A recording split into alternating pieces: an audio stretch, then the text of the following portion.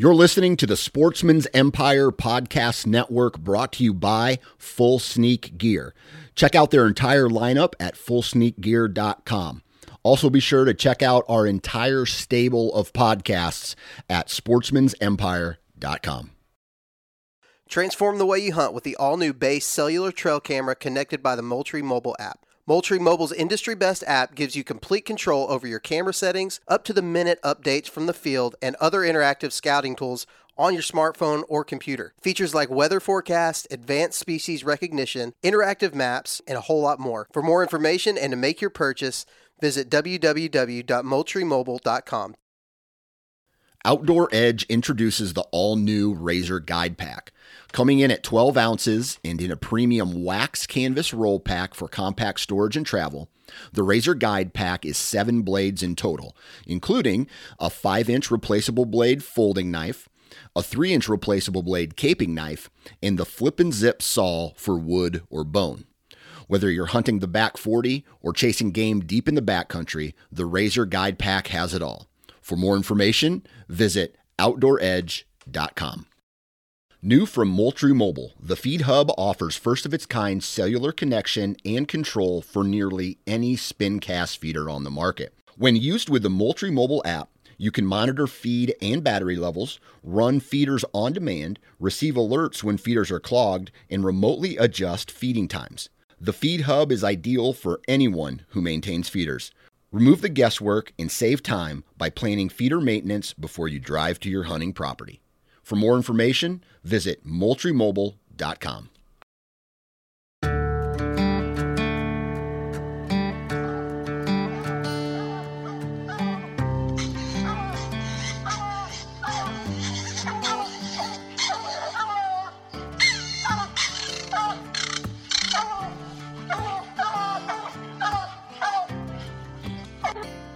This is the Houndsman XP Podcast.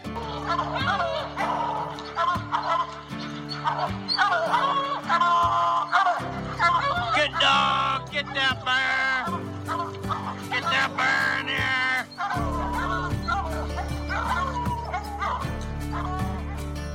The in here. original podcast for the complete houndsman. Look at your coat and go, Justin Hyatt. We're gonna get him. We're gonna get him. The podcast that represents our lifestyle of extreme performance. Get him there. Get him. Get him. Yeah, good boy. Good boy, Ranger. Uniting houndsmen across the globe, from east to west, north to south.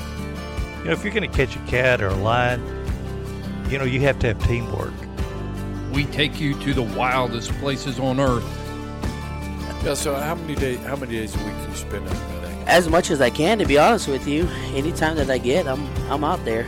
Join us for every heart-pounding adventure on Houndsman XP. I'll tell you like I tell everyone else, I'm going to hunt whether you're here or not, so you might as well be here.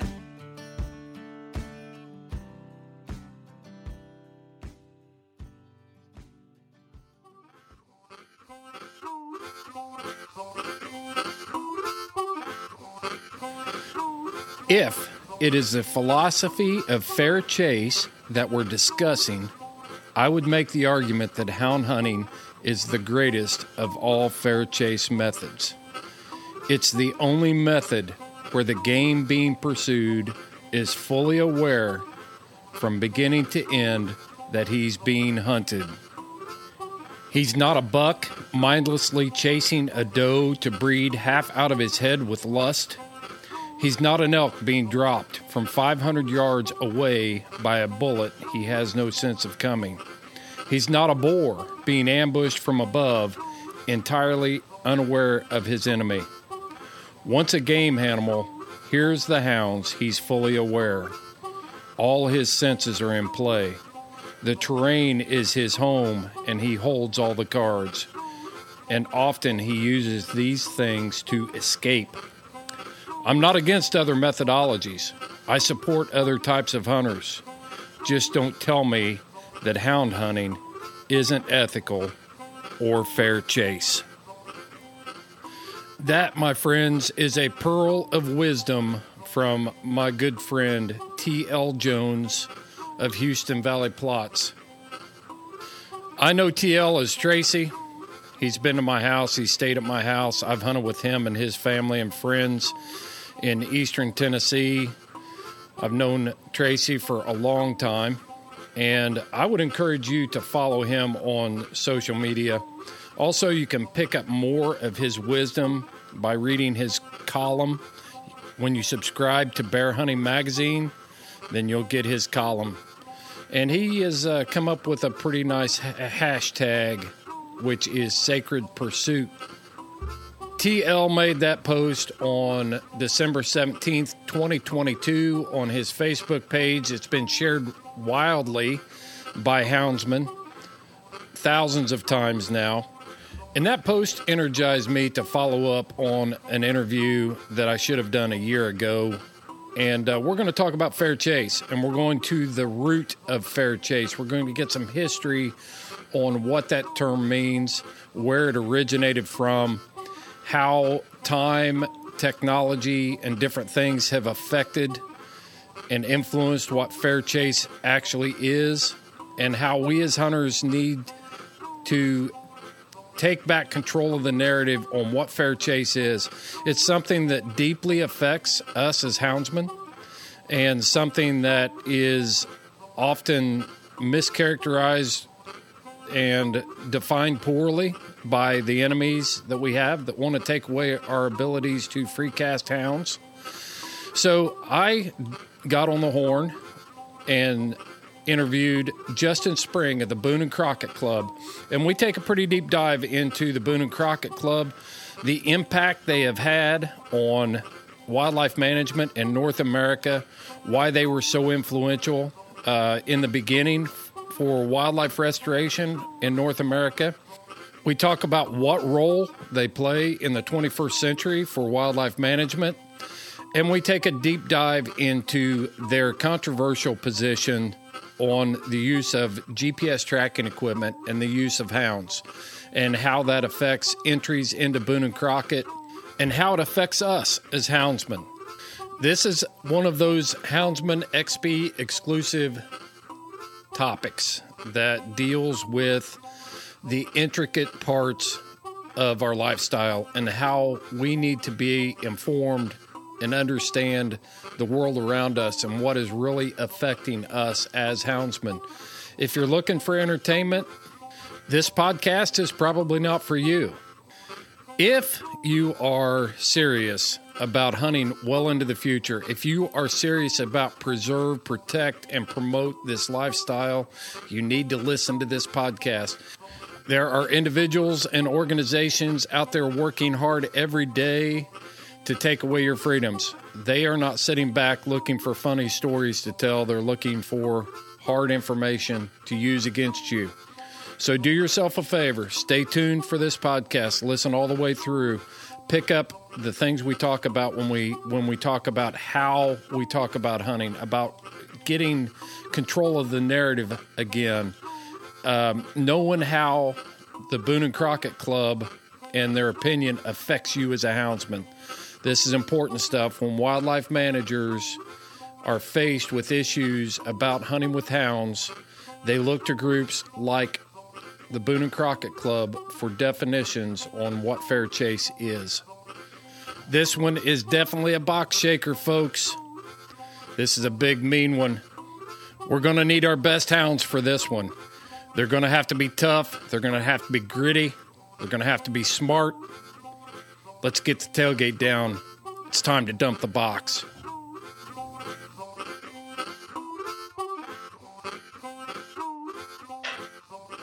Yeah, so you guys are based out of Missoula, right? Correct. Yeah. And we got Justin Spring with the Boone and Crockett Club on the podcast with us. And Justin, it's a real honor to have you on here and just spend some time with us today. And we're going to talk about all things about fair chase. We're going to talk about the origins. We're going to talk about the history of the Boone and Crockett Club. We're going to talk about the opinion that Boone and Crockett has put out about GPS collars and trackers and get some clarity on that. And welcome, Justin. Appreciate it, man. Yeah, appreciate having me on. Yeah. So why don't we just start with let's start with a history of the Boone and Crockett Club in today's day and age. A lot of times we've lost some of our history. Americans are terrible about historical things, and just as a general population, we rank probably lowest in the world on even knowing our history. And one of the most important things with wildlife history and hunting history are things like the Restoration Act and different things like that, and which is the Pittman-Robertson Fund and stuff like that. But anyway, Boone and Crockett was in this game a long time before that happened. So I'm just going to give you the mic and let you give us a history lesson on what the Boone and Crockett Club is, and just go with it, man. All right. So, our founding was 1887. Theodore Roosevelt had been out west. He'd done his ranching in the Dakotas, had that failure. Done some hunting, and it seemed that the wildlife populations were at an all-time low. He'd written a book about his experiences in the West. The editor of Forest and Stream, which becomes Field and Stream at the time, wrote a review. He didn't agree with basically Roosevelt didn't agree with the editor's. Sorry, we got some technical difficulties. Oh, that's here. all right. Just roll with it, man. We can deal with it. Anyway, so they Roosevelt and George Bird Grinnell, who was the editor of Forest and Stream at the time, kind of met, and they saw within each other what the conservation movement needed to save wildlife. Grinnell was a very educated man, but was much happier in the background, where Roosevelt was the guy that would be out front, pounding his chest and giving speeches and whatnot.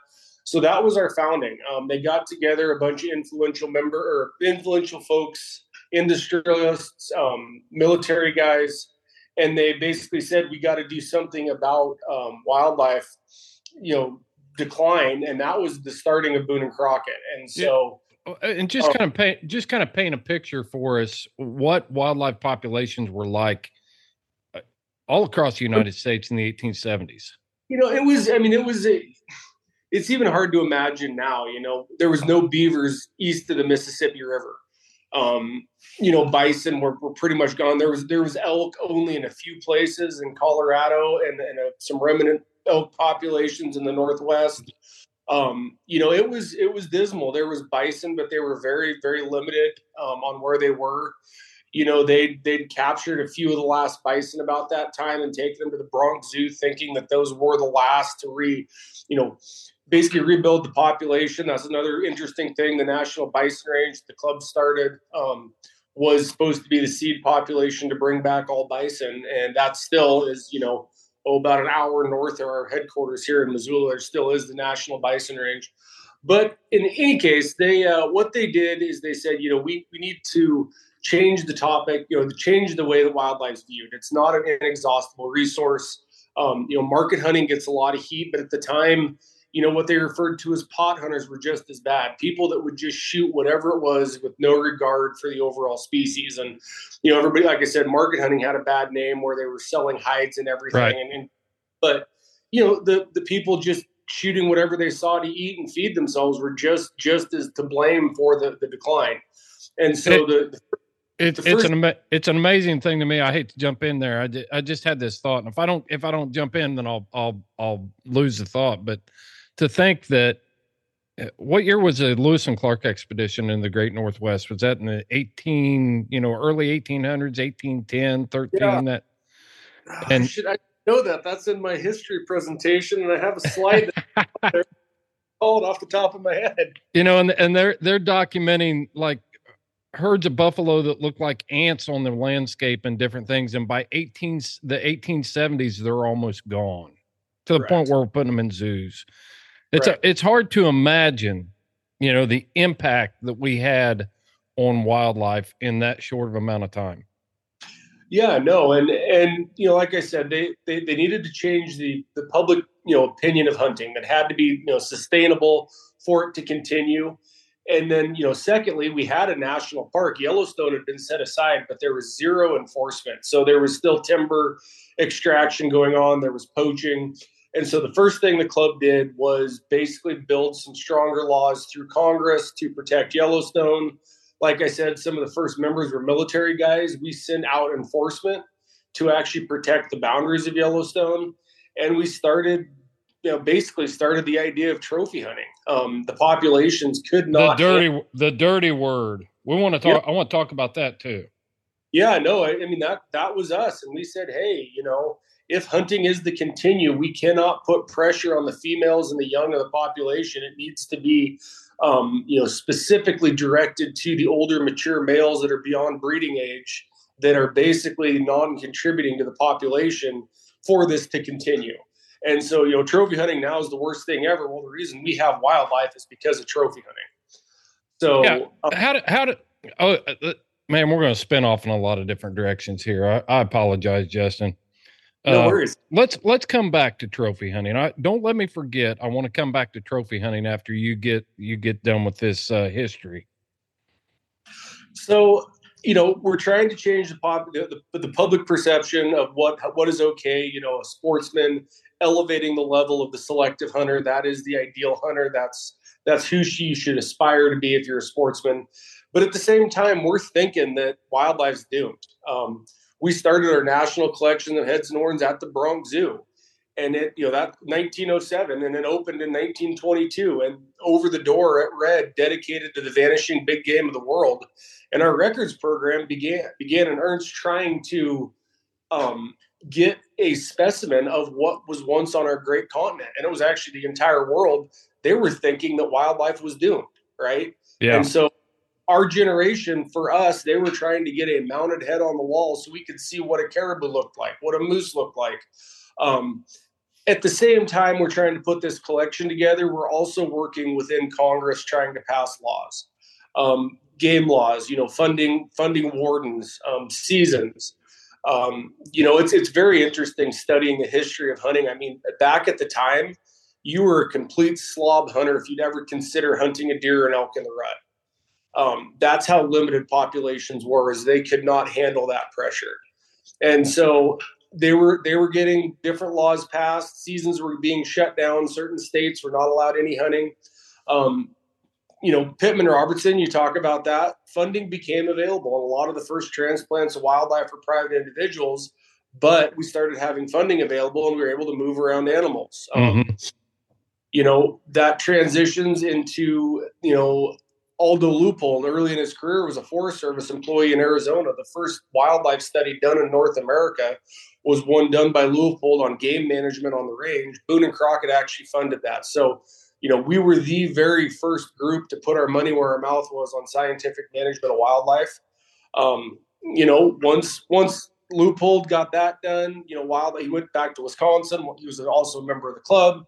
Wildlife management became the way to manage. States started getting wildlife departments. We had wildlife degrees. And so these were trained biologists managing these herds and bringing these numbers back. And so, 40s, obviously World War II, but in 1949, the club saw that it was no longer a dismal, we're going to kill everything and it's going to all be gone. Wildlife was recovering. Right. So at that took our records program and said, okay, well, we have all this data and we thought we were trying to find the biggest, show the future generations. But now let's use this records program to try to gauge conservation successes and failures, right? So we can't tell you what the problem is, but I can tell you, for example, the best place to hunt a mountain lion in the country is Missoula County, Montana, and just over the border in Idaho. Mm-hmm. We can say, this is the best spot to go kill a lion. What's going on there? Where can we replicate this throughout, the mountain lion's range? And so that's how our records program has been maintained since the 50s. And at the same time, we still continue to work in DC. The history of conservation in North America is that of, Boone and Crockett. I mean, yes, we were involved in passing the Wilderness Act. It's very interesting. We're conservation, not a preservation group. TR is always held up in highest regard as being, having amazing foresight. You're gonna have to take a break and tell us the difference between preservation and conservation. And the reason I want to go back and talk about trophy hunting and what you're talking about right here, I want to talk about how we've lost control of that narrative and it's been hijacked by the people that want to take hunting away. But tell us the difference between conservation and preservation. The Houndsman XP podcast is fueled by Joy Dog Food. Joy Dog Food has a rich tradition of supporting the Houndsman of America. Founded in 1945, Joy is proud of its history and the relationship it has built with the American Houndsman. And in 76 years, there's never been a recall. Made with 100% American-made high-quality ingredients, Joy Dog Food has one of the highest calorie-dense formulas on the market. For 76 years, this made-in-America product has kept hunting dogs in the field day after day, season after season. And when we say made in America, Joy has a long track record of fighting for American freedoms by being on the front lines against the animal rights movement and their extremist tactics. Joy will fuel your hounds and fight for your freedoms. Fueled by Joy. So, in essence, preservation is that nature should be able to function without any impact from man whatsoever. Mm-hmm. It's a approach. You don't manage, you're not involved. Nature takes care of itself. Conservation was a term coined by, Boone and Crockett members. It is prudent use without waste. It is managing the resource for the most users, and taking care of it, not exploiting it, not frivolous use, but it is an active role within conservation, whereas preservation is a hands-off role. I think we've lost control of that narrative, not only in the general public, but I even see hunters that misuse the terms and have bought into the marketing campaigns from the anti-hunters and the way the media spins it. So a lot of times when we as hunters see the term conservation, we've lost sight of what the true meaning of that is as well. And a lot of times we automatically think of the people that are trying to take away hunting. Have you seen that? No, that's correct, especially in media. You read a headline, conservation groups oppose whatever. Right. You read the names and you're like, no, those are not management groups. Those are 100% hands off. Right. No people on the planet idea groups. Yeah. So we've gotten to the age of the 1950s. I call that era. I've got a degree in wildlife management, and I was a conservation officer for 30 years. So in my study, I wrote a paper in college and coined it the period following World War II was like the golden age of conservation clubs. You had the Isaac Walton League, you had the Boone and Crockett Club, you had, all these groups, and not only large national groups, but the conservation club locally, like Sunman Fish and Game Club, that's 30 minutes north of my house, Lawfrey Valley Fish and Game Club, were all established during that time. And people would come together at those clubs and they would do projects like habitat restoration or river cleanup or something. And the reason I think it was the golden age is because all of these men returning from World War II, they spent years in tight fraternal organizations, and they understood what it was like to be a part of something bigger than themselves. So they brought that passion and that energy back here. They were missing that fraternal organization, and boom, you've got all this grassroots work happening out here locally and nationally. Is that have you seen that, or have you considered that? I hadn't looked at it in the 50s. That does make sense. That was a big increase. That's, when the interest in hunting and the outdoors really expanded. And, I think you're true, and very much so. It could have been from, what they were missing, being a part of something. In fact, not a lot of people really know is fisheries, basically hatcheries, was the founding of conservation. Before we ever did hunting, Roosevelt's uncle, I believe it was really into fishery introduction on the East Coast. And so there's a lot of parallels from the early conservation movement to the idea that we would have. I mean, this is hilarious. The game was so scarce that we thought we'd have to have like hatcheries for deer to kick out for hunters to be able to pursue.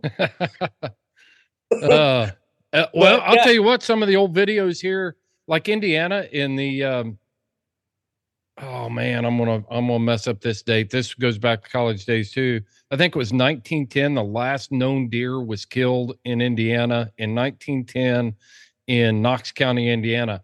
And during the 40s and the 50s, there are these old relic videos of then the Department of Conservation releasing deer. And you know, it was epic. It happened down at Glendale Fish and Wildlife Area is one of the places that took place. But if we don't know the history, then we're doomed to repeat it. Of course, that's kind of a pun, but we got it just fascinates me. So go ahead. It does. And, you feel free to stop me. I get rolling on this history stuff. And I get real excited. I can get off on tangents too. So we'll have to hold each other back here. So anyway, we're in the 50s and the 60s. Wildlife management's gaining traction. We're seeing increasing populations.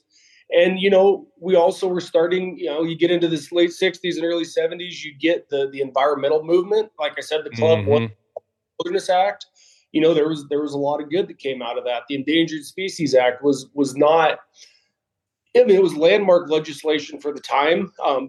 Perhaps there's a couple of things in there that we might be able to refine today that'd be a little more successful. But, that was the root of the conservation movement. Of the environmental movement in the country, which has benefited hunters as well. I mean, we don't necessarily take ownership of that, but just an awareness of the country and its resources and trying to take care of it was a good thing. And so, as we're going on through that time, you start seeing, different legislations, different funding mechanisms, just more work being done on the part of the club, trying to basically better wildlife and its habitat. There was a lot of stuff in the early years that the National Park Service was something that the first chief of the Park Service was a Boone and Crockett member, Gifford Pinchot. Forest Service. We got on this a little bit on conservation versus preservation. Originally, all of our national forests, when Roosevelt set them aside, were reserves. And again, these were going to be a hands-off, no-touch. And Pinchot, who was educated in forestry, basically said, no, if there's not if people don't have ownership in it and they don't feel like use it, it's not going to be successful. And so from the very beginning, the Forest Service was set up to manage, these great reserves and eventually calls them national forests. That's something that Roosevelt did, was created the National Forest Service. And so, from the beginning, we set up North American conservation to be an active, managed, thing, not a hands-off approach. So with Roosevelt and Grinnell and, some of these guys doing all this work, were they the ones you talked about the first original funding? Were they working within our government to create funding mechanisms along with private support to really take ownership of this issue we have with wildlife, this problem? Early on, much of it was privately funded. Okay. The club was set up to have 100 members from the very beginning. That's technically still in our bylaws. We only have 100 regular members of Boone and Crockett. And so these were the conservation giants, and they brought many industries to the table and funding. And that's where a lot of it came early on. It wasn't until later on. I mean, we've always been working on it, but Farm Bill and whatnot, that's all into the future. From the very beginning, it was mostly privately funded or private organizations. Like you said, there was a lot of local level sportsmen's clubs, and that was a lot of the funding, and the game regulations for states came from that local level private funding.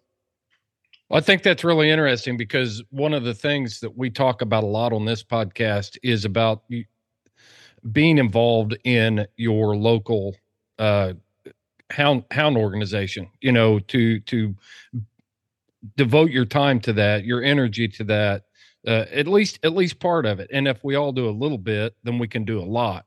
And so we're always talking about that. One of the things that I'm wondering about, and our listeners might benefit from too, is you said that even today the Boone and Crockett has 100 regular members, and you're limited to that, right? Correct. So let's I'm going to kind of do a comparison here because I want your opinion on that. In 1870, around 1900, that time period, hunting was much more mainstream, almost Vogue type. It wasn't uncommon. Everybody in their family had hunters in it, and it wasn't something that was so foreign. So how has that changed the Boone and Crockett Club from that time, maybe your marketing, how you're getting your funding, things like that, to 2023? So it's really interesting. When you talk about the very beginning, there was a big push within society to distance ourselves from nature. You look at, bear meat in the early 1800s was a staple. Yeah. That was, you went to the finest restaurant and you'd have a bear roast. As the country, as the country began to develop, people didn't want to be associated with these backwoods hillbilly types. And so, that's me. Yeah. Eating that type of thing. They wanted to be very civilized. And so we lost a lot of that, identity as hunters. And so we also, there was challenges then that, you look at Muir, and his comment to Roosevelt, like, oh, you've never given up that boyish pursuit of hunting, or there's something to that equivalent, basically mocking Roosevelt for still being a hunter. And like, you hunted and fished as a kid, but you grew out of that as you became, civilized and moved into the adult world. And so even back then, there wasn't the acceptance of hunting now. The 60s, the booming days of hunting, that would have been the highest point of hunter participation in the country. That time that you were talking about, when a lot of the local groups were getting started, the bigger national groups, that was the time that we had the most participation in hunting within the country that I'm aware of. But as you're alluding to now, that participation is dropping now. And from a marketing standpoint, our big thing is that wildlife needs managed. Hunting is a tool, to control populations and also to fund that. Folks don't realize, how much Pittman Robertson funding, does for natural resources. They don't realize, do you have an estimate on those dollar amounts? Is it $6 billion annually, or am I low? I think that's the total in the time of the program was $6 billion. Okay. It is significant though, and it is earmarked for conservation. That's very important thing. With recently there was some legislation that came up that they were trying to repeal Pittman Robertson, and yes. It's one of the few funds that the money is 100% earmarked to our community. We do not want conservation funding to be fought over, with a federal spending bill. Exactly. When the government shuts down because we can't come to an agreement because of the the polarization of DC, we don't want our funding held hostage. And so that's what Boone and Crockett has always tried to do within our work in DC, is make sure this is dedicated funding. We don't, like I said, we don't want it to dry up. This is permanent funding, long-term funding. It doesn't matter who's in office. The wildlife is still there. It doesn't matter. They don't have an R or a D. It's not like some years they do better than others. Right. It's another thing. I imagine. Can you imagine how many fingers are trying to get in that fund and dip their fingers in that and pull a little piece of that out? It's got to be a full-time battle. It is, and it's, there's other groups working on it. It's not just Boone and Crockett, but a lot of hunters don't realize the amount of effort that these national groups, SCI, Boone and Crockett, all these big groups are constantly working in DC to make sure that our wildlife and our agencies are continually funded. Yeah. Let's go back to, I want to talk about the dirty word, trophy hunting, because I think that is, again, that's one of those terms that has been hijacked, redefined, and then spit back out in a way that's not it's not very flattering to the hunting industry. Even hunters have a hard time resolving their own moral and ethical code when it comes to trophy hunting versus meat hunting or sustenance hunting. So let's talk about I want to really dive down and get a definition of what trophy hunting originally started as, and why it was why it was widely accepted, and how we can explain it today in a way. Well, explain it today in our current environment. Hey, we're getting ready to shift gears in this podcast, and before we do, this is a great spot to tell you about 3 companies that have put their name on the line and been willing to stand up and help us with the fight to preserve, protect, and promote this lifestyle of being a houndsman. You can find all of our sponsored companies on our new website at houndsmanxp.com, but let's talk about those companies. The first company is Dogs Are Treed, our longest standing sponsor of this show. Kevin and Nancy are serious about the future of houndsmen and the future of hound hunting. Not to mention the fact that they are producing the highest quality gear in the industry, from tie-outs to leashes to paws are protected, dogs are hydrated. It's all stuff that you can find on their website at dogsartreed.com, or you can go to our website, hit the link, and boom, you're right there. You'll also see these products popping up at youth events, at state organization events, water races, field trials. They're donating their products because they believe in this lifestyle. And when you shop with Dogs Are Treed and you enter that promo code HXP 20% off, you're supporting this show so we can stand in the fight. Together, we're standing there together. So another company that I want to talk to you about is Cajun Lights. L.W. Nixon is just a super guy. He's straightforward. He's going to shoot you straight every time. But Cajun Lights is producing a high-quality light, high-quality vest. He's got more stuff coming. And he believes in customer service. He's trying to source as many parts as he can for his lights right here out of the good old US of A. He builds every light that goes out of that shop. So he wants your feedback. We're going to feature him here on a podcast coming up, and you're going to want to listen to that. But you can find that company on our website and watch our social media posts for a new promo code coming out where you're going to be able to save 10% on all of their Cajun Light products. The last organization I want to talk about is Freedom Hunters. Freedom Hunters takes America's veterans to the field, gets them reconnected with the outdoor hunting, fishing lifestyle. That is so important for us. When we have America's heroes who are being honored and taken back to the field that can speak positively about hunting, politicians listen to veterans, and veterans vote. And veterans aren't afraid to get in that fight. They're not afraid to challenge people. So if you have not contacted us about hosting a Freedom Hunters event this fall, man, you need to get busy and get with us. Our calendar is filling up. We got a lot of stuff going on, but you can find out all that information by going to freedomhunters.org, and you can support them there, or you can register for an event there. Or if you want to make it a one-stop shop, we've got that organization's logo. We got Freedom Hunters on our website. Click on their logo, boom, you're going to go right to their website and you can take care of business.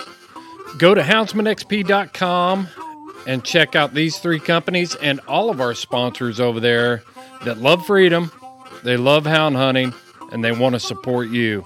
Go to houndsmanxp.com, check them out. Let's get back to Boone and Crockett wrap this one up with Justin Spring.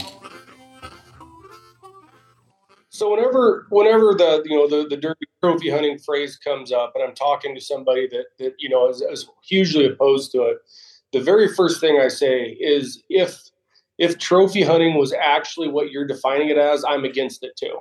Mm-hmm. This idea that the only reason we're out there is to adorn our walls with big antlers or skulls or whatever it may be, that's not what your modern hunter is. That is not correct. It's not even legal within the U.S. to not take the meat, to wanton waste. I mean, it's a huge deal if you're not doing everything. And so, this idea that these people are just out there killing North American animals just for killing, and you see it with wolves, and that's a big battle, obviously in the Rockies where we are. It's a trophy hunt. Right. No, it's a management hunt, and it's not legal just to kill something, just to kill it and put it on your wall. That's not what we're doing. And so when you find that common ground and say, hey, we don't believe in that either, that helps you direct the conversation. But I don't know if we're ever going to really get the term back. I mean, what we consider trophy hunting, what Boone and Crockett, why we refer to everything in our book as trophies, is more of a selective hunting in modern vernacular, where you're trying to not affect the population, but only take out the oldest mature males.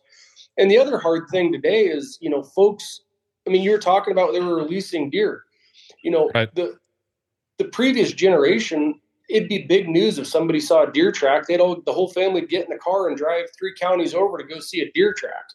The idea now that you have deer to levels that are destroying people's hedges and they can't stand them, it's just hard for them to comprehend this idea that, like, it wasn't that long ago that this resource wasn't there. And so they're like, well, you're just shooting the big males, that's a horrible thing. Well, as hunters too, we need to participate in management. If the state's saying, please kill 14 does per every buck, as hunters, we should be doing that. And I think that helps us fight that trophy mentality. Right. I mean, if the deer are overpopulated, whitetails are very good at it. And as a hunter, you're only shooting 1 buck a year and refusing to help in management. You're not really helping our case. Yeah. And that's, I think a lot of people see that, and that's where they're, saying, well, trophy hunting. And like I said, you can tell with what I'm saying, I don't necessarily agree with that as a hunter, to only shoot that 1 buck and not participate and do your part. Yeah. So a couple questions come out, and I'll get to that in just a second. But I told a story on another podcast. I was a guest on another podcast here last week or a couple weeks ago. I talked about being a kid in central Indiana, and we'd never seen a deer in the wild from our house ever. And I remember the day that Dad came running in the house to tell us that there were deer in the winter wheat field across from the house from us. And there were, I don't know, there were probably 5 or 6 kids. There were probably 5 kids at the time in my family. The 6th one hadn't been born yet, but I remember piling out on our front porch and Mom holding the youngest, which would have been my sister. And we're all standing there in awe, looking at a white-tailed deer across the road from the house. It's just a totally unfamiliar thing for anybody that was born before 1985, probably. Yeah. Since 1985. So, So I'm sorry. We can't. Our technical difficulty is we can't see each other now. So this is a little bit rough. We can't key in on those nonverbal cues. But the question I would have is, you talked about taking the large mature males, and I'm sure this is something that you've talked about numerous times. There you are. There we go. Got you back. I'm sure you've talked about this numerous times, Jess, and it's going to be, real easy for you to talk about this. But what is the benefit to the resource of hunters targeting the large mature male species? The idea of that is that you're trying to target them once they've already contributed to the population, right? They've already bred, they're already through their dominant phase of breeding success. And so if you're looking at the population as a whole, those basically are the expendable ones that are not increasing your numbers. And so I talked about whitetail a little bit. It's no longer important to only shoot the largest, past breeding whitetail because we can't keep their numbers in check. You look at some of these species in the West that you're waiting 20, 30 years to draw a tag, bighorn sheep. Yep. We want to be putting the pressure on those expendable members of the population to continue hunting and not be pressuring the young and whatnot. And sheep there is areas that they do need ewe harvest. There is areas that do mountain goats. There's a place in Montana. They can't kill enough mountain goats, which is kind of unheard of with their super low reproductive rates. But, a lot of the reason I think trophy hunting is no longer as respected and revered is that wildlife's to a point where it's not as necessary to restrict yourself in that way. But it's still not a bad thing. The example I use is Montana gives you a moose tag, and no matter what, if you kill or not, you have a 7-year waiting period. You get to the end of the season, that you have to wait 7 years before you can apply again.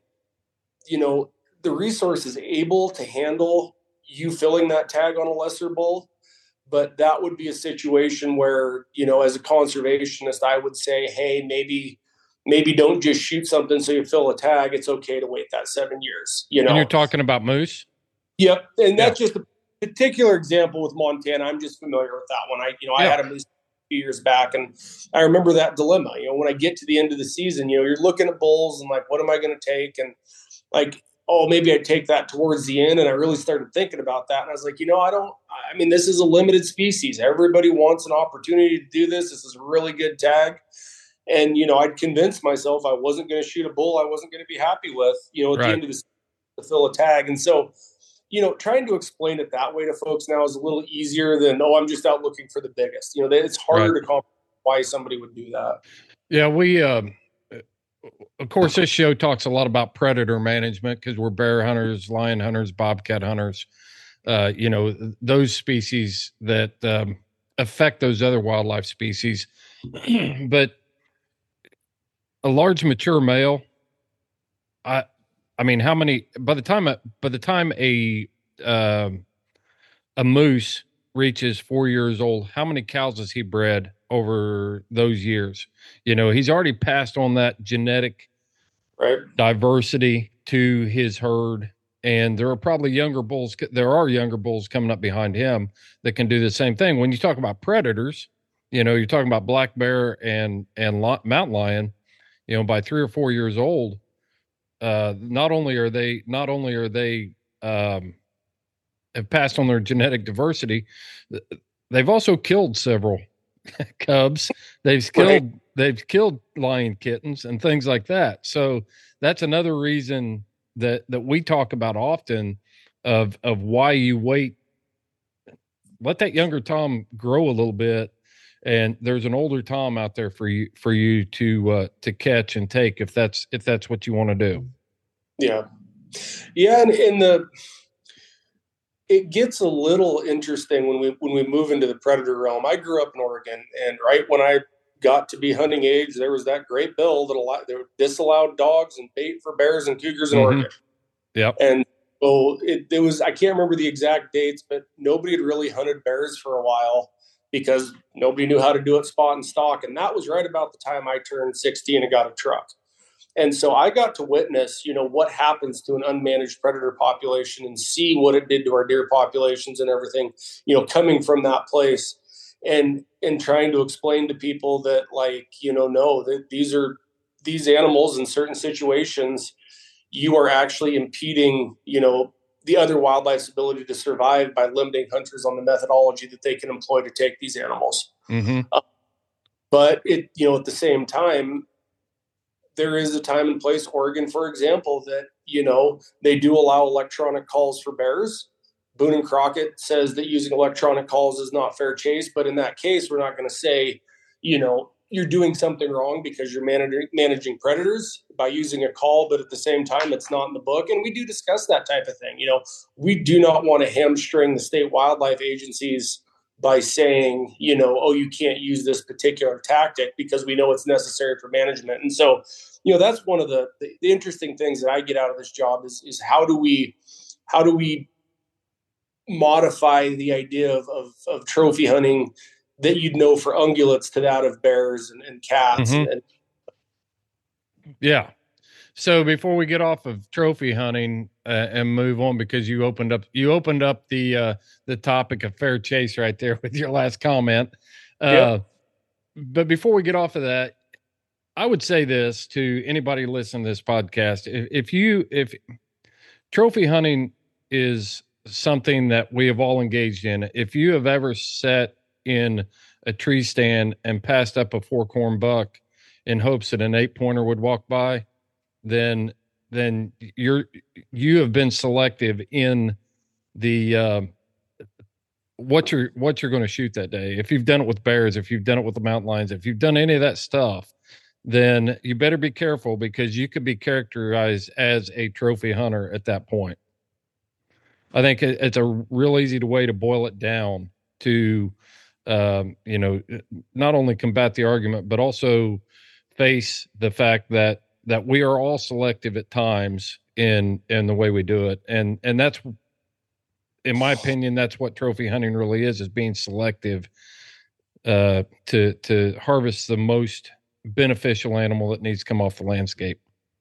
Minimizing our impact, out there on the landscape.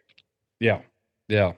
All right, let's talk about fair chase. And this has been getting a lot of media in the hound hunting community, is the topic of fair chase.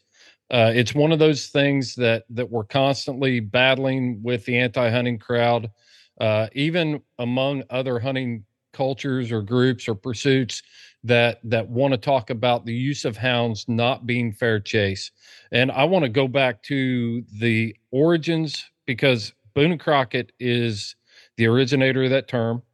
And you guys have been the caretakers. And I would even go as far as to say that when there are issues pertaining to fair chase, wildlife managers, legislative bodies, they look to Boone and Crockett for guidance on what that is and what that is not. Yep. So I guess to start on the fair chase conversation, it's kind of evolved about the same time that, the 50s and 60s, when our records program shifted gears, the purpose of fair chase kind of changed. Like I said, it started out, there was no game laws, and hunters had to self-regulate. And so that was truthfully the very beginning. And interestingly, one of the very first terms of fair chase, said by Roosevelt, was basically, you don't shoot a mountain lion or a wolf in a trap. And this was, one of the founding principles of the organization. And at the time, everything was, was at a minimum. In the 50s, we now have game agencies, right? They're doing the management. Another interesting fact when we look at mountain lions is, they were a pest until Maurice Hornecker did his work in Idaho, kind of showing that those top end lions will somewhat self-regulate in that they won't cohabitate the same area. Mm-hmm. And so that was another work that was funded by BC. That was when most states actually started recognizing lions as a game species, and so the fair chase to that point was a necessity to make sure that we didn't exploit wildlife. Well, in the 50s and 60s, like I said, things are starting to change.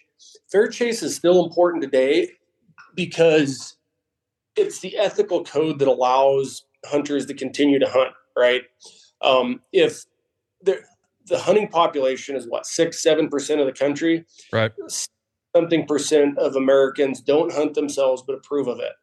And so fair chase today is our code as hunters that we can show that 70-something% and say, this is an ethical, legal, thought out approach.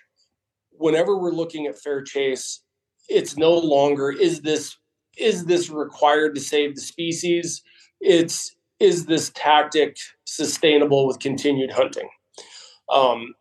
When it comes to baiting, when it comes to dog usage, we do get a fair amount of pressure, and more so lately on baiting with CWD as it relates to deer. Right. And we've been asked to come out with a blanket ban on baiting. And we always say, no, there's places within the country that to successfully, manage for, the bears you want to take, the only way to do that is via dogs or bait. And so as a whole, baiting is not bad. If the state says we want to ban baiting for deer because of CWD within our state, yes, we'd support them on that case for a management deal, but not because it's not a fair pursuit of the wildlife. Mm-hmm. Yeah. So as far as fair chase goes, how do houndsmen?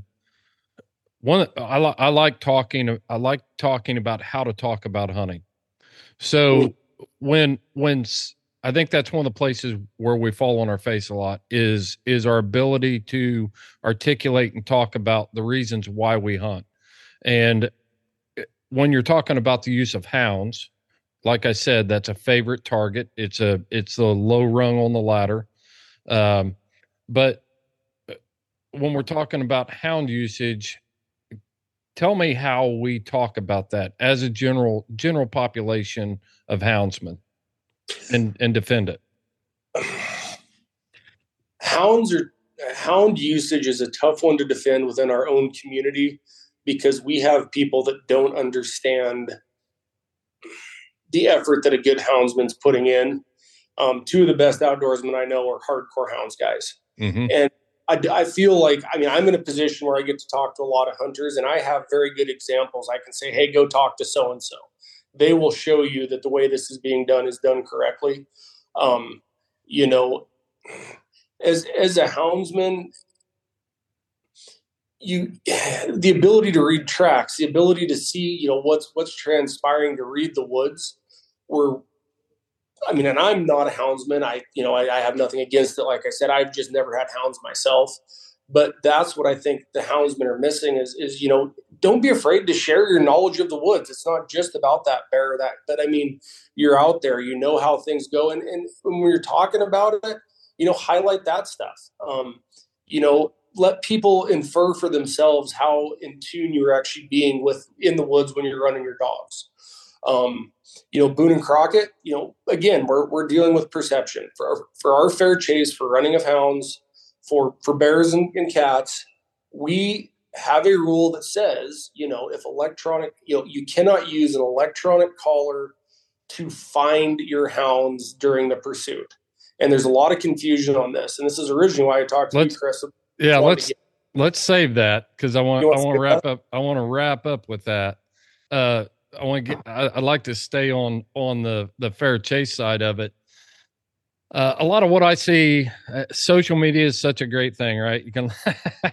You can find so many nice comments out there when you post stuff about hounds, especially in just general hunting groups. But you'll get a guy that will snipe you and say, "Well, I would never hunt with hounds because that's not fair chase." I think it gives you an unfair advantage. And my first, anytime I'm talking to someone one-on-one, I don't engage in these large debates or anything like that. I used to, don't anymore. It's fruitless, pointless. But when I'm talking to a hunter in person that may think that, I always take them back to the paleoglyphics, the writing, the pictures on the cave wall. Some of the earliest documented forms of hunting was with a man and a dog and a spear. So if it was an unfair advantage, then why are people running around with guns and compound bows and optics? And we've come a long way to increase our odds as hunters than when the first man was domesticated the dog and used it for a survival tool and hunting purposes. Yep. Man, it's but the other thing about fair chase, and I'll get your opinion on this. Fair chase, when we're pursuing animals, the animal is 100% aware of the fact that he's being pursued from the time that, and he can use all of his senses at that point to evade and escape. And often he does. And he's in his own environment. He's using the landscape to his advantage. He's using the elements to his advantage. We're going into his own bedroom. My hounds may have never been like in the Swan Valley of Montana, just north of you there. We hunt there. And when I drop my hounds there from Indiana, I guarantee you that they're not familiar like a mountain lion is. And right. I'm just trying to put some information out there for our listeners that might be able to develop somewhat of a narrative, an informed narrative, and not fight with people, but give them some information that you may never win them over, but you might give them some fresh perspective on it. Well, the biggest thing with hounds, we did a meme here at Boone and Crockett, "Don't hate what you don't understand." It was a John Lennon quote. It's one of the most popular memes we've ever put out. And I don't remember what it was in relation to, but that's the biggest thing with what I see, within the industry and talking to folks on the fair chase side is folks have this preconceived idea of what a hound hunt is, and none of them have been on one. They've never seen it done.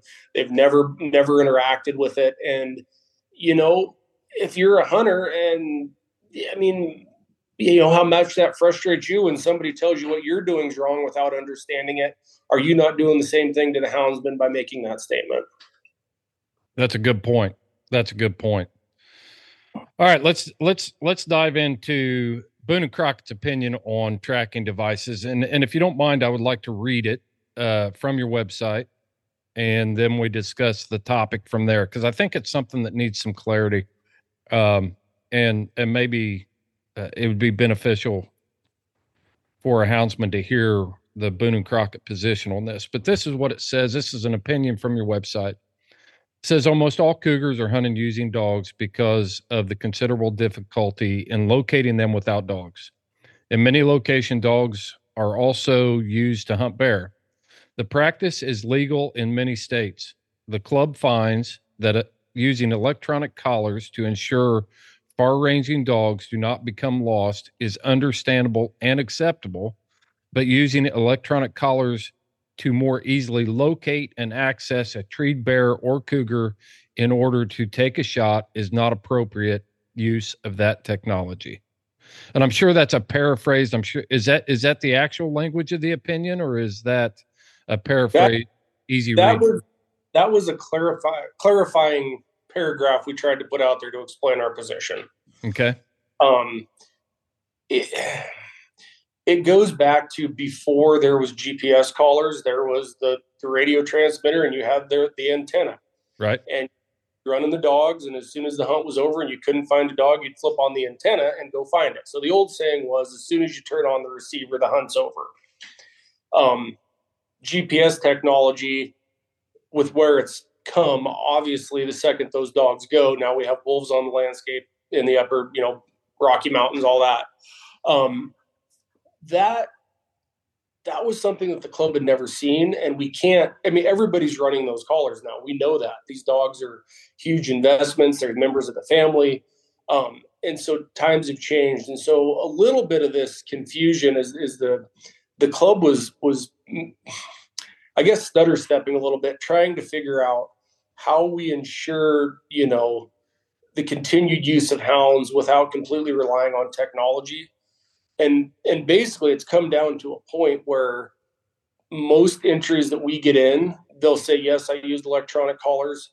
We get a narrative in. We read that narrative and say, hey, was this hunt, would this have happened if they hadn't used technology? Basically like, hey, we lost the entire pack. We turned on the receiver, found him an hour later, and then walked in on the cat. That's what we're saying is crossing the line. You're leaning on that technology. If that cat somehow evades you and you lose your dogs, the cat's won. That's the fair chase aspect. Leaning on that technology to re-find those hounds, that is the point that the club's saying, hey, maybe that's where we need to kind of draw the line and say, hey, that cat won this particular race. Let's reset. You can use the collars, find the dogs, but for entry into the book, that cat won, and you're giving yourself an unfair advantage by using that technology to find your dogs instead of staying with them, or the classic sense of a hound hunt. Okay, so as a podcaster, I'm gonna bring some clarity from our side and challenge you a little bit on this. Hope you're prepared for that. Oh yeah. How many have your entries for mountain lion? Let's just talk mountain lion, because that is most commonly the species that hound hunters, that a lot of non hound owners will use to harvest a mountain lion. So have the numbers of Boone and Crockett entries for mountain lions gone down since you implemented this opinion? Not to a point that I would say is statistically significant, but I do not have the data on percentage of lions that we're getting. Mm-hmm. Right. So is there tremendous cats being taken? Certainly. Mm-hmm. That we're not. We know that that's across the board in all categories. We do not get 100% entry rate. We are staying static on what we've gotten.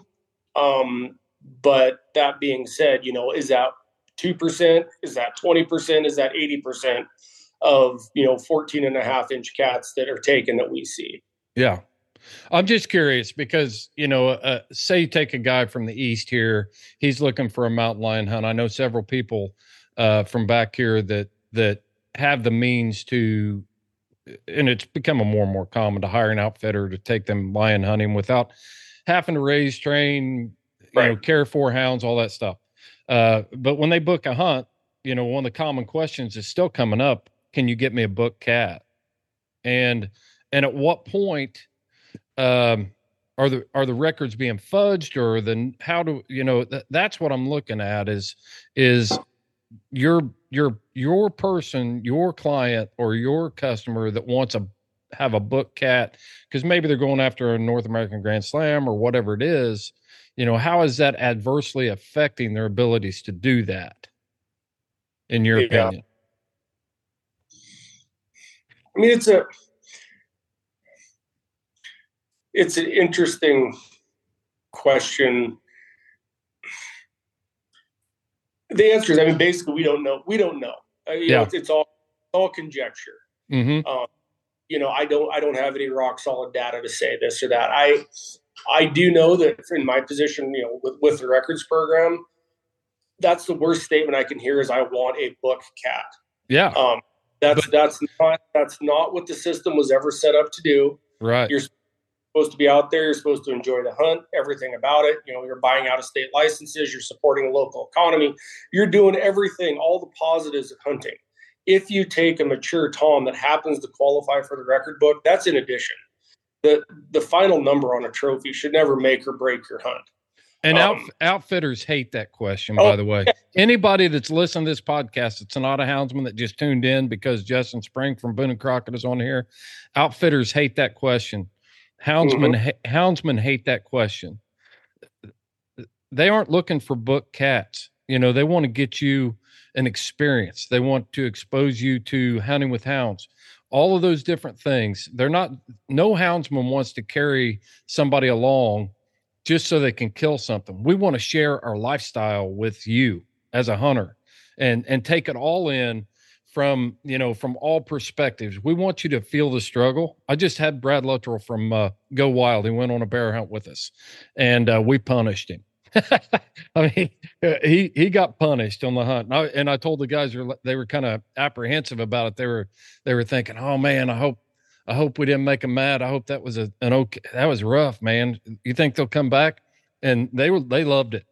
I said, guys, that's the best thing that we could have done. There is nobody that I want to take hunting that might be on the fence or not have any exposure to hunting with hounds and be like, man, this is easy, because It's not. 9 times out of, you got the 1 out of 100 hunt if you said that was easy. Yeah, no, a lot of the outdoor media guys are friends of mine. We work with a lot of them, but man, like we're not real good at showing how hard it really is to do what we do. Oh yeah, because we cherry pick the pictures we put on social media. We cherry pick the video. We do all this stuff, and we don't because we want to show the success. And I've got several friends that are like, man, you need to talk about failure more often. And that's not hard for me to do. I can come up with the failures real easy. But getting back to the opinion, I would argue that if I lose my hounds on a hunt, the bear or the lion has not won at that point. The hunt is not over. It may take me hiking my guts out to the top of the next peak so that I can locate my dogs again, but I'm not going to quit that hunt simply because I lost a dog. And that's the line that's crossed is like, you lose them, they go over the next canyon or whatever. You got to hike to that high point. Maybe you can hear them again. That's fine. But it's when you look at that caller, you look at that receiver and say, oh man, we'll just go back to the truck and drive over here because they're right there. From a perception standpoint, that's not necessarily exactly how it goes, obviously. But to somebody that's never been on the hunt, well, they have a caller tracking them and they can just go back to the truck and drive to where the icon's showing treed. Again, we're dealing with perception as well as, what is fair and what is not to the animal. And so that's where we came up with this line, as if the harvest happened because of the technology, if you're relying on that technology, that's the line that it crosses. If you kick out on the dog, you could lose them. You could go back to the truck and drive to the next ridge and then get out and audibly pick them up. That isn't using the technology to find them. That's using your skills as a houndsman. And that's the way it was always done. And that is the fair chase use of a hound. And so that's why it is what it is. Does that make sense to you? The reason that it's such a highly debated issue is because for one thing, we battle all across the United States the use of GPS tracking equipment because they feel, that the people who are against the use of that, they don't understand why we're using GPS tracking equipment. You brought up wolves in your comment earlier, and we know as houndsmen, we call them wolf pits. We keep track of where those wolves are, and we start seeing them roll over into the next drainage where, man, 3 days ago, we saw a pack of wolves where we found a wolf kill in there.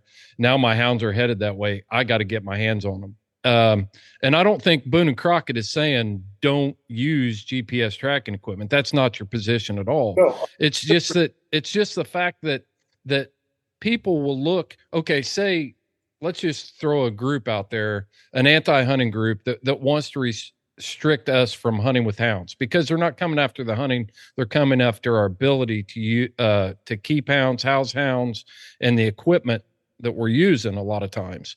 So Boone and Crockett comes out and says, hey, this isn't fair chase. Now this zealot that's standing in front of wildlife managers says, even Boone and Crockett says it's not fair chase. They won't accept it. They won't accept a book, an entry if it was used using this technology. So where are we allowing it to be hunted with? And that's what we were trying to get at with, using them for the safety of dogs and trying to give a nod to that in case I do get that call. Because a commission will call us and say, hey, what's your thoughts on this? Mm-hmm. I try to give them the whole scene. Like, yeah, like I said, one of our neighbors has hounds. He's a stellar houndsman, and he killed 2 wolves basically in our backyard coming down messing with his hounds. So it is a reality where we are. We're very aware that this is an issue, and the GPS collars allows houndsmen to prevent their dogs from being easy pickings, or at least slightly reduce the odds of their dogs from getting picked off. And so we've never come out saying that there's not a place for it. We're saying the abuse of the technology. It is a tech that could be abused. Don't abuse it. It's very similar to what we say on cellular trail cameras. Yeah. The trail camera itself, the technology is not a violation. An abuse of that technology is where the lines crossed on fair chase. I could be sitting here in the office right now with you. Well, it's not season, but Right. you get the idea. I have a trail route. Oh, there's a buck that just came out into my backfield.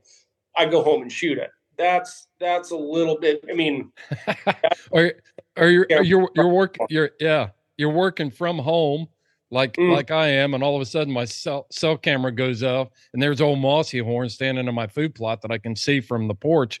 I'll just grab the rifle right here. Boom. Yeah, And I know I just felt like we needed to have an in-depth conversation about what this is, and because overall, I'm just going to say it, there would be no hunting in the United States if it had not been for the early work of the Boone and Crockett Club and its founders. And we need to value that and understand what your organization is trying to do.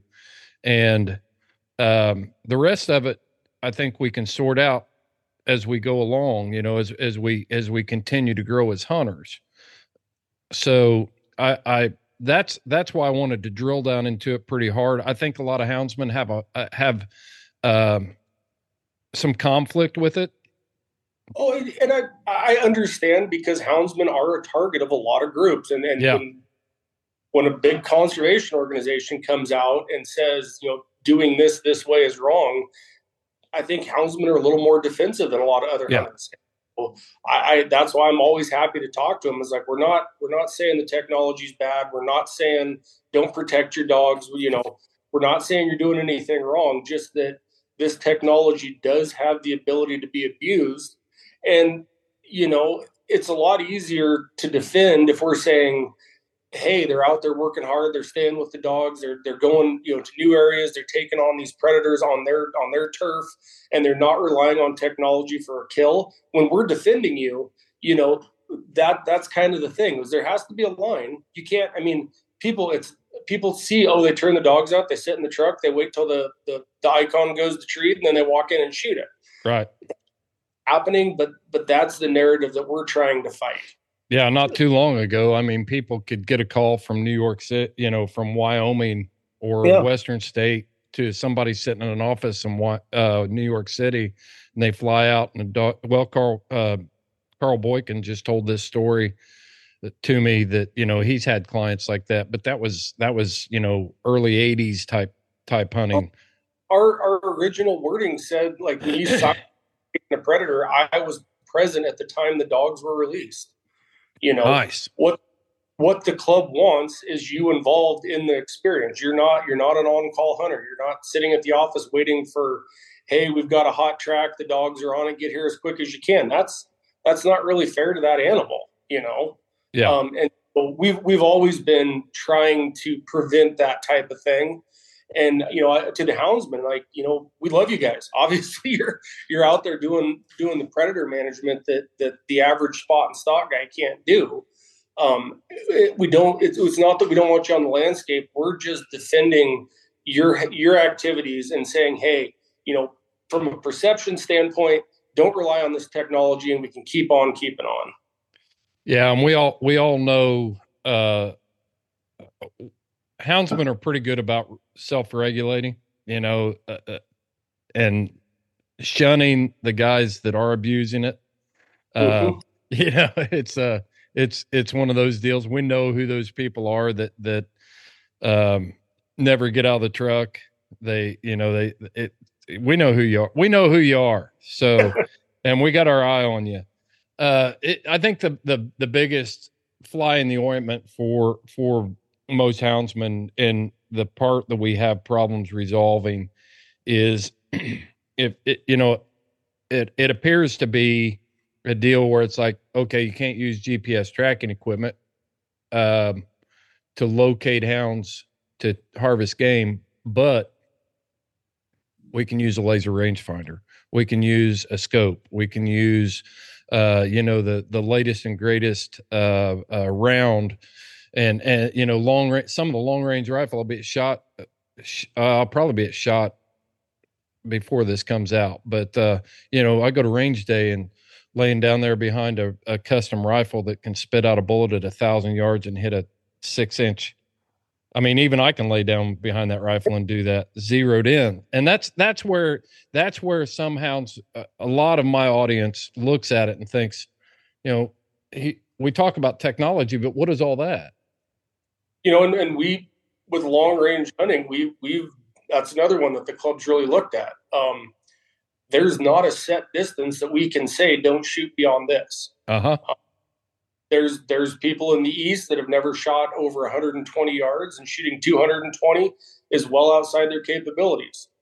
My yard, I have a 250 yard range, and I shoot constantly on that. And so, for some, so there's a line. And what we've tried to say on the technology, again, stretch the stock, not the shot. Don't rely on the fact that my gun can shoot 1,000 yards. Don't rely on that technology to ensure the kill. Try to sneak in, try to get a better shot. I mean, that's everything we're trying to say without, we can't just always come in and say, nope, can't use this. Nope, can't use this.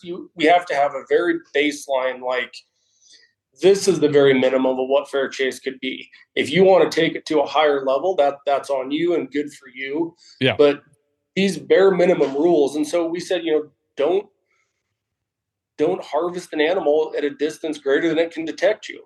Inherently, that's giving yourself an unfair advantage over the game. It cannot use its senses to detect you.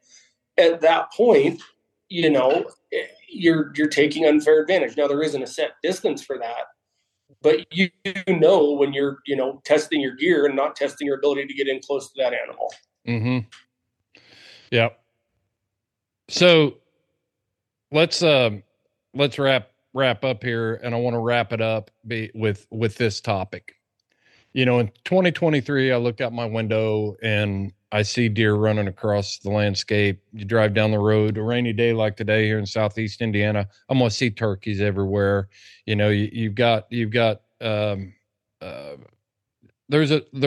seems that wildlife is doing very, very well in 2023, and as a whole.